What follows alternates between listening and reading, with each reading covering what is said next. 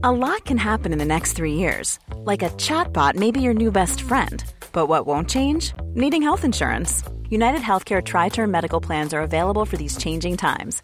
Underwritten by Golden Rule Insurance Company, they offer budget-friendly, flexible coverage for people who are in between jobs or missed open enrollment. The plans last nearly 3 years in some states, with access to a nationwide network of doctors and hospitals. So for whatever tomorrow brings, United Healthcare Tri-Term Medical Plans may be for you. Learn more at uh1.com. Many of us have those stubborn pounds that seem impossible to lose, no matter how good we eat or how hard we work out. My solution is PlushCare. PlushCare is a leading telehealth provider with doctors who are there for you day and night to partner with you in your weight loss journey. They can prescribe FDA-approved weight loss medications like Wegovy and Zepbound for those who qualify.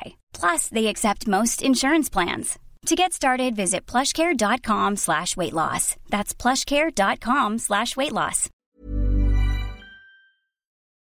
Hi everybody, welcome to Dan Snow's History. I was very pleased in this episode to interview Leah Sottile. She is a freelance journalist in Oregon, and her stories, her investigations, essays have now been featured all over the world. And she's become famous for her podcasts, 2 Minutes Past 9 and Bundyville, about domestic terrorism in the US from anti-government groups. She's witnessed this, as you'll hear, firsthand, as a group of ranchers tried to take over public land in pursuit of their version of the American dream. It's so fascinating. She's been talking about this stuff for years, telling us about it, and as a result, the events of January the 6th at the Capitol came as no surprise at all to her. It's wonderful to talk to Leah at this time about what is it about the history of the US that motivates these groups. If you wish to find out more about US history, we've got a lot of podcasts available about US history, many of them only available exclusively on historyhit.tv. If you want to go back into the archives, the distant archives of this podcast, you've got to go and subscribe at historyhit.tv. You also get amazing history documentaries while you're there, so please go and check those out as well. If you're interested in 18th, 19th, 20th century US history, we got it all covered. 21st, yes, actually 17th, plenty of 17th century history in there. Mayflower last year, totally. So head over to historyhit.tv. And if you want to come and watch a live recording of this show with actual live historians with us in the room, not Leah Sottile, sadly, because she's on the other side of the world, but British-based historians, please come and do so. And in the autumn tour, it's going to be so fun. historyhit.com/tour. You're going to love it. In the meantime, everyone, here is Leah Sottile. Enjoy. Leah, thank you so much for coming on the podcast.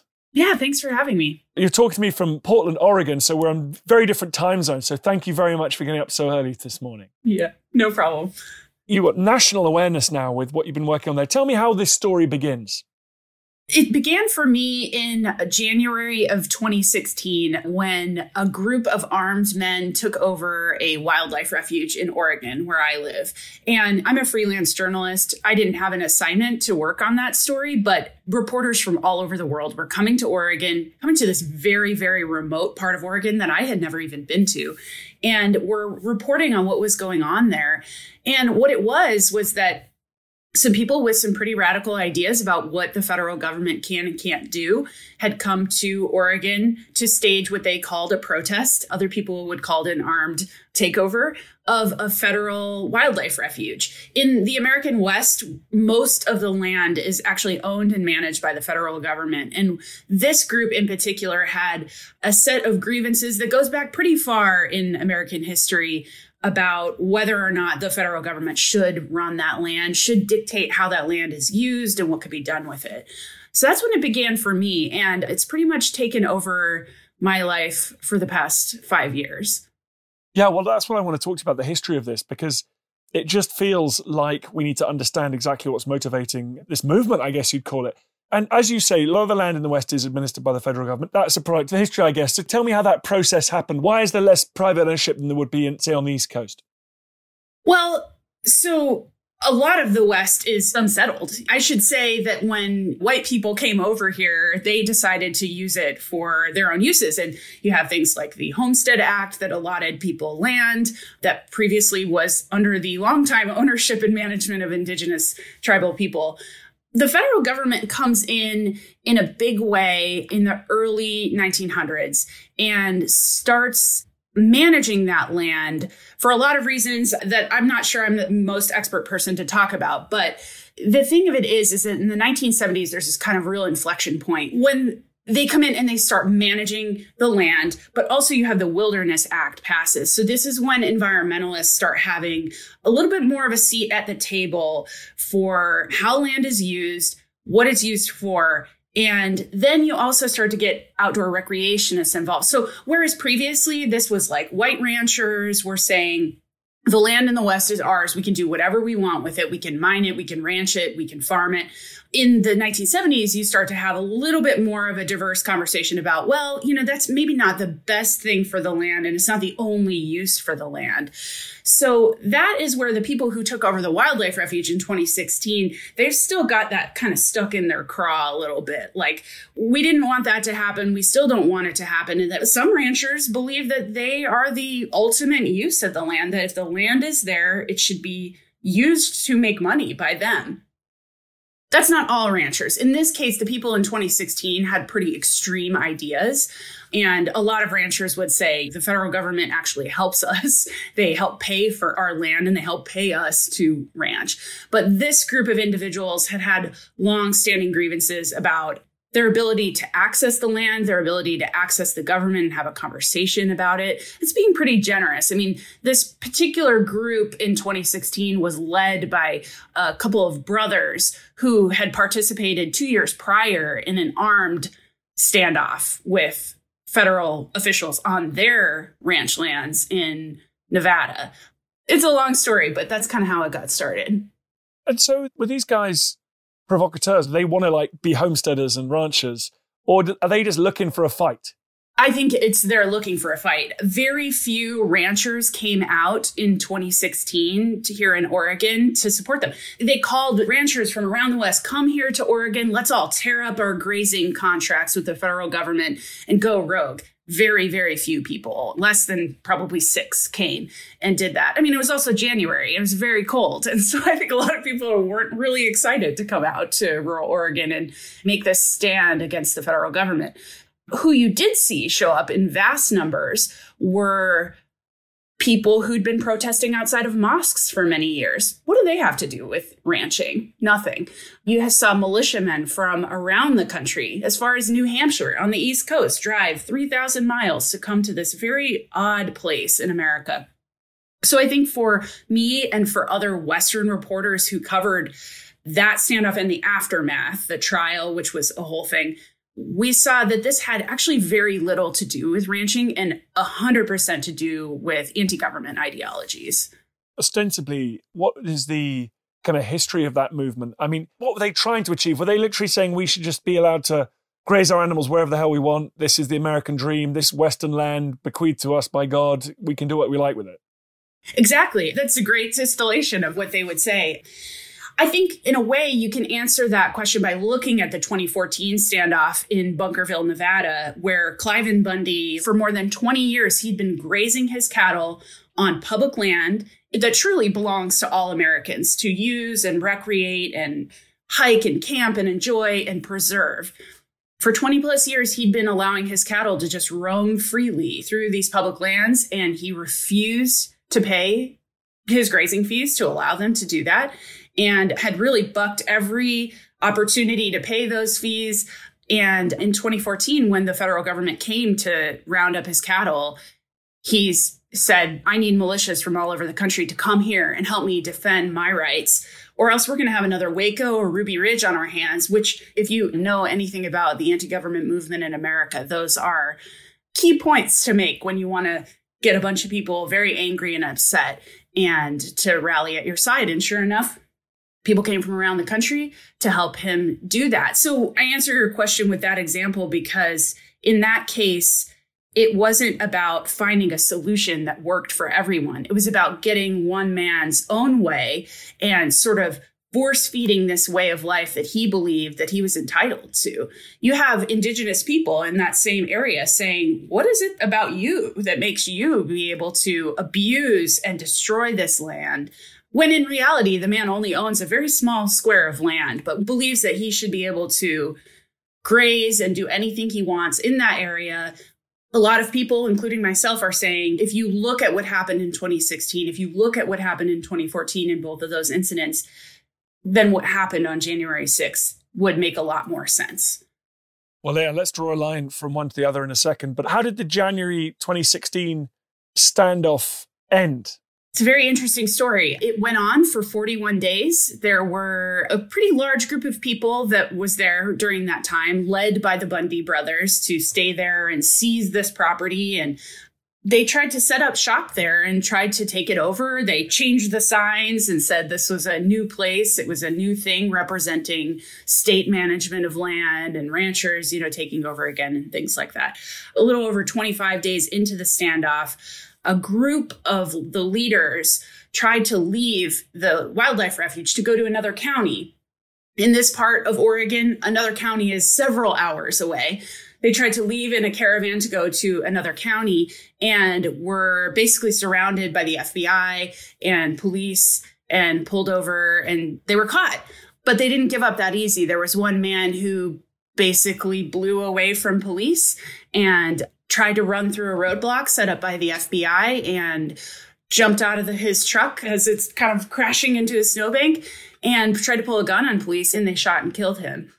That man, his name is Lavoy Finicum, has become a martyr for the anti-government movement. People believe that he was executed, that this was one more example of the government taking over America in this tyrannical fashion. And his name is now listed up there with Waco and Ruby Ridge, and now you've got Lavoy Finicum. So it ended shortly thereafter with tons of arrests. All of those people went to trial, and the vast majority of them, including the Bundy brothers who led the standoff, were acquitted of all charges by a jury. So they did serve time while they were awaiting trial, but they were ultimately found not guilty of all of their charges. So this went on to really embolden the movement that what they did was right, and it was supported by their own American peers.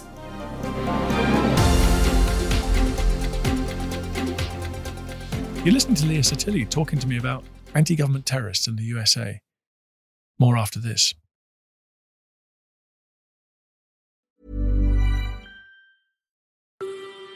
Hi, I'm Matt Lewis, historian and host of a new chapter of the Echoes of History podcast. If you're an Assassin's Creed fan, and like me, want to be prepared for the launch of Assassin's Creed Shadows later this year, join us on Echoes of History as we head to feudal Japan to explore the real-life history that inspired the latest game from this legendary franchise. Learn about Yasuke, the African warrior who entered the trusted circle of Japan's most powerful warlord. Hear accounts of cultures colliding when Portuguese missionaries landed on Japanese shores, and follow Japan's journey through years of division and bitter warfare to unification at the dawn of the modern era. Make sure you catch every episode by following Echoes of History, a Ubisoft podcast brought to you by History Hit, wherever you get your podcasts. Ready to pop the question? The jewelers at BlueNile.com have got sparkle down to a science with beautiful lab-grown diamonds worthy of your most brilliant moments. Their lab-grown diamonds are independently graded and guaranteed identical to natural diamonds, and they're ready to ship to your door. Go to BlueNile.com and use promo code LISTEN to get $50 off your purchase of $500 or more. That's code LISTEN at BlueNile.com for $50 off. BlueNile.com, code LISTEN.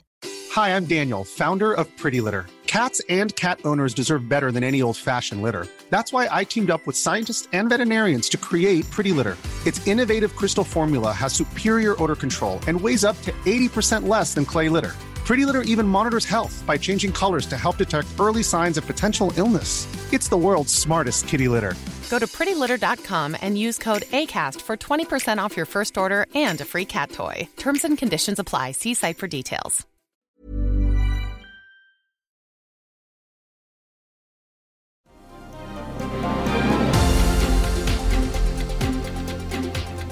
I don't want to make a clumsy parallel here, but It is interesting in the context of the anti-government violence, the intimidation that we've seen over the last year. I'm thinking of armed groups entering state houses to intimidate lawmakers.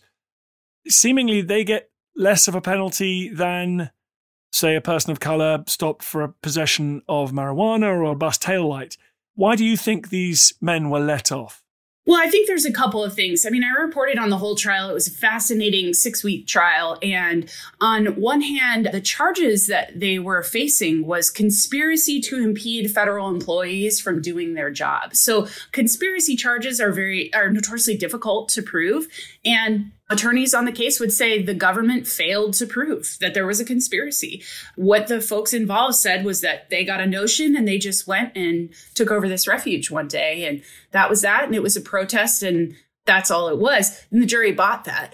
On the other hand, as somebody who watched the trial and watched jury selection, the people who were selected as jurors were typically people who did not know for 41 days that there was an armed takeover of a federal property happening in their state. So there were people who maybe weren't very engaged with the news, who were kind of rejected politics. And when you got there, you had the government's attorneys being very by the book, as they are, but you had incredibly charismatic defense attorneys defending these people, telling a story about what was happening there was a takeover that spoke to the soul of the American West. And they told this sort of romantic story about ranching and farming and intergenerational working of the land and this lifestyle attached to the land. And the jurors really bought that.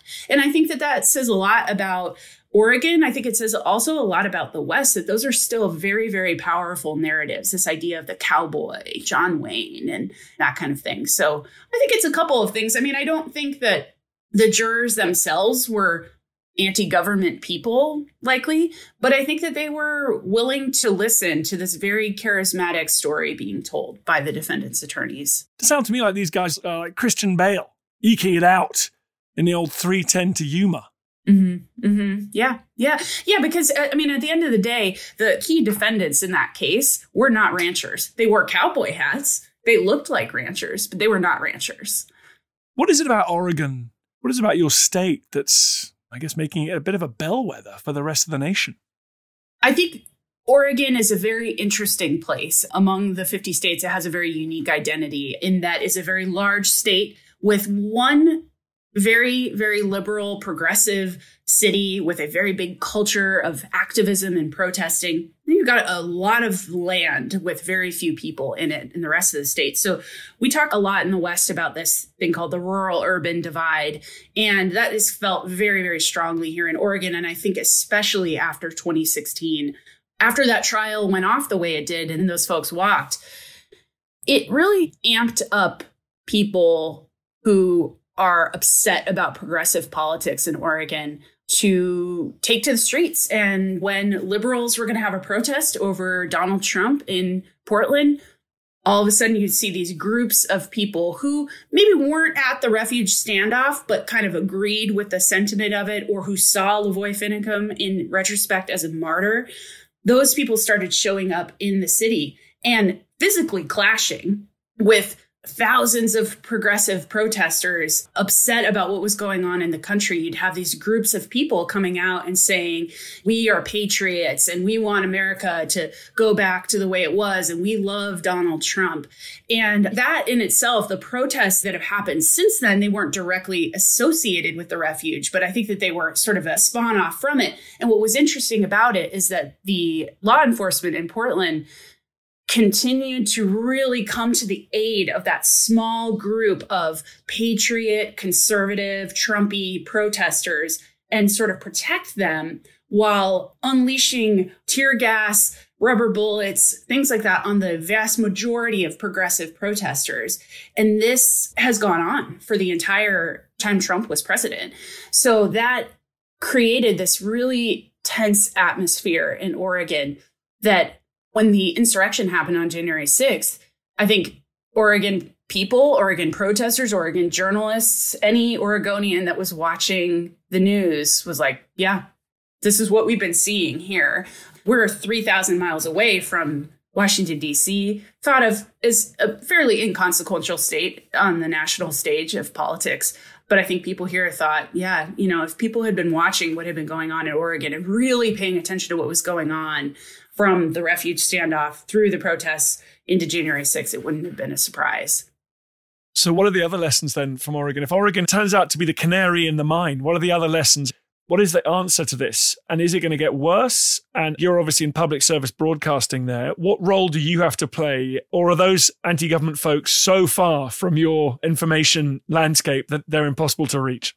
When I started the Bundyville podcast project a few years back, I think at the heart of it, I did really think, if I put out this factual information and really dig deep into the history of the anti-government movement and where these ideas come from and things Trump is saying, how that has origins in history and in the West, that undoubtedly people would hear it and it would change their minds. I couldn't have been more wrong about that.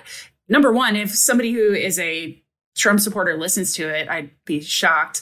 And number two, I think that we're living in this alternative facts era. QAnon is something that is extremely hard to believe, yet lots of people believe it. So I think what that has done is allowed people who have seen folks in their families or friends who have maybe kind of gone in this Q direction or have started spouting anti-government ideas or have become increasingly radicalized by what's going on social media. It's given them something to understand that and maybe start to have a conversation with those people. Because I think at the end of the day, it's not my job as a journalist to convert people away from different schools of thought. What it is to present the facts and present what's happening and how it fits into history. I mean, that's my approach, at least. But where it goes from here, I have no idea. I think that is a big question that I've had, if January 6th was the beginning of something or the end of something.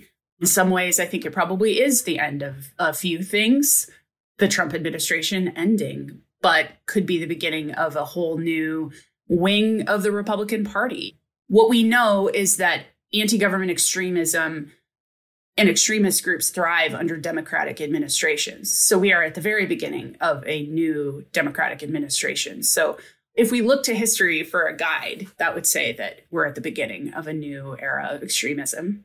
Well, that's a cheerful place to end on. Thank you very much. And it says something about the modern world that here are you and I talking on the other side of the planet from each other. And the audience you are hoping to reach is probably living 200 meters down the road from you. But instead, this liberal idiot in England sitting surrounded by his books is like obsessed with your podcast and knows more about it than anybody. So yeah, it tells you something about the modern world, doesn't it? It does. But, that's the thing. This extremism is not unique to America. It's happening there. It's happening everywhere. So as long as we're all talking about it, I think that's a good thing. That's a very elegant way of putting it. Well, thank you very much, Leah. Thank you very much indeed for coming on. How do people follow your work and listen and read and do all that kind of stuff? Probably the easiest way is I'm on Twitter. That's where I post a lot of my work. And right now I'm working with the BBC on a podcast called 2 Minutes Past 9, which is about a lot of this same stuff. It looks into the history of the Oklahoma City bombing 25 years ago and how understanding that will help us understand today. So yeah, Twitter is probably the best place to follow my work. Great. Well, please come back on when that new podcast is ready. We'd love to talk to you about that. Yeah. Thanks a lot. Thank you very much indeed.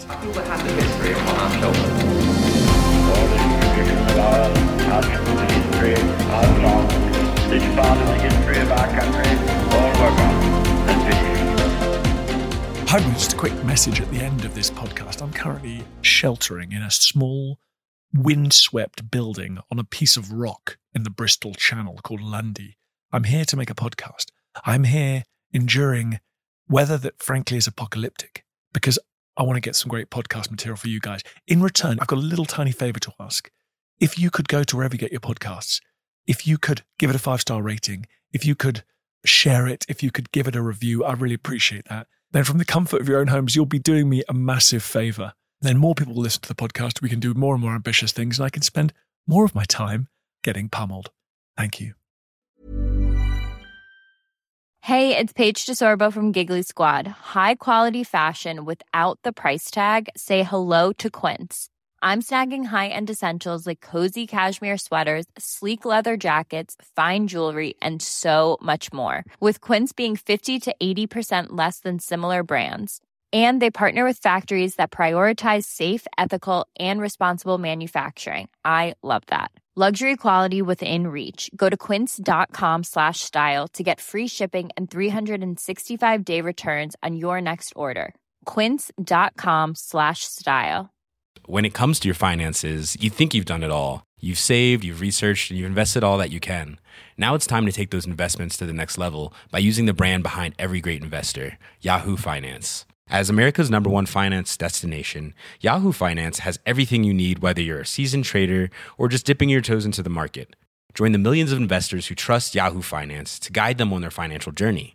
For comprehensive financial news and analysis, visit yahoofinance.com, the #1 financial destination, yahoofinance.com. Thank you for listening to this episode of Dan Snow's History Hit. Please follow this show wherever you get your podcasts. It really helps us, and you'll be doing us a big favour. Don't forget, you can also listen to all of these podcasts ad-free and watch hundreds of TV documentaries when you subscribe at historyhit.com/subscribe. As a special gift, you can also get your first 3 months for just £1 a month when you use code DANSNOW at checkout.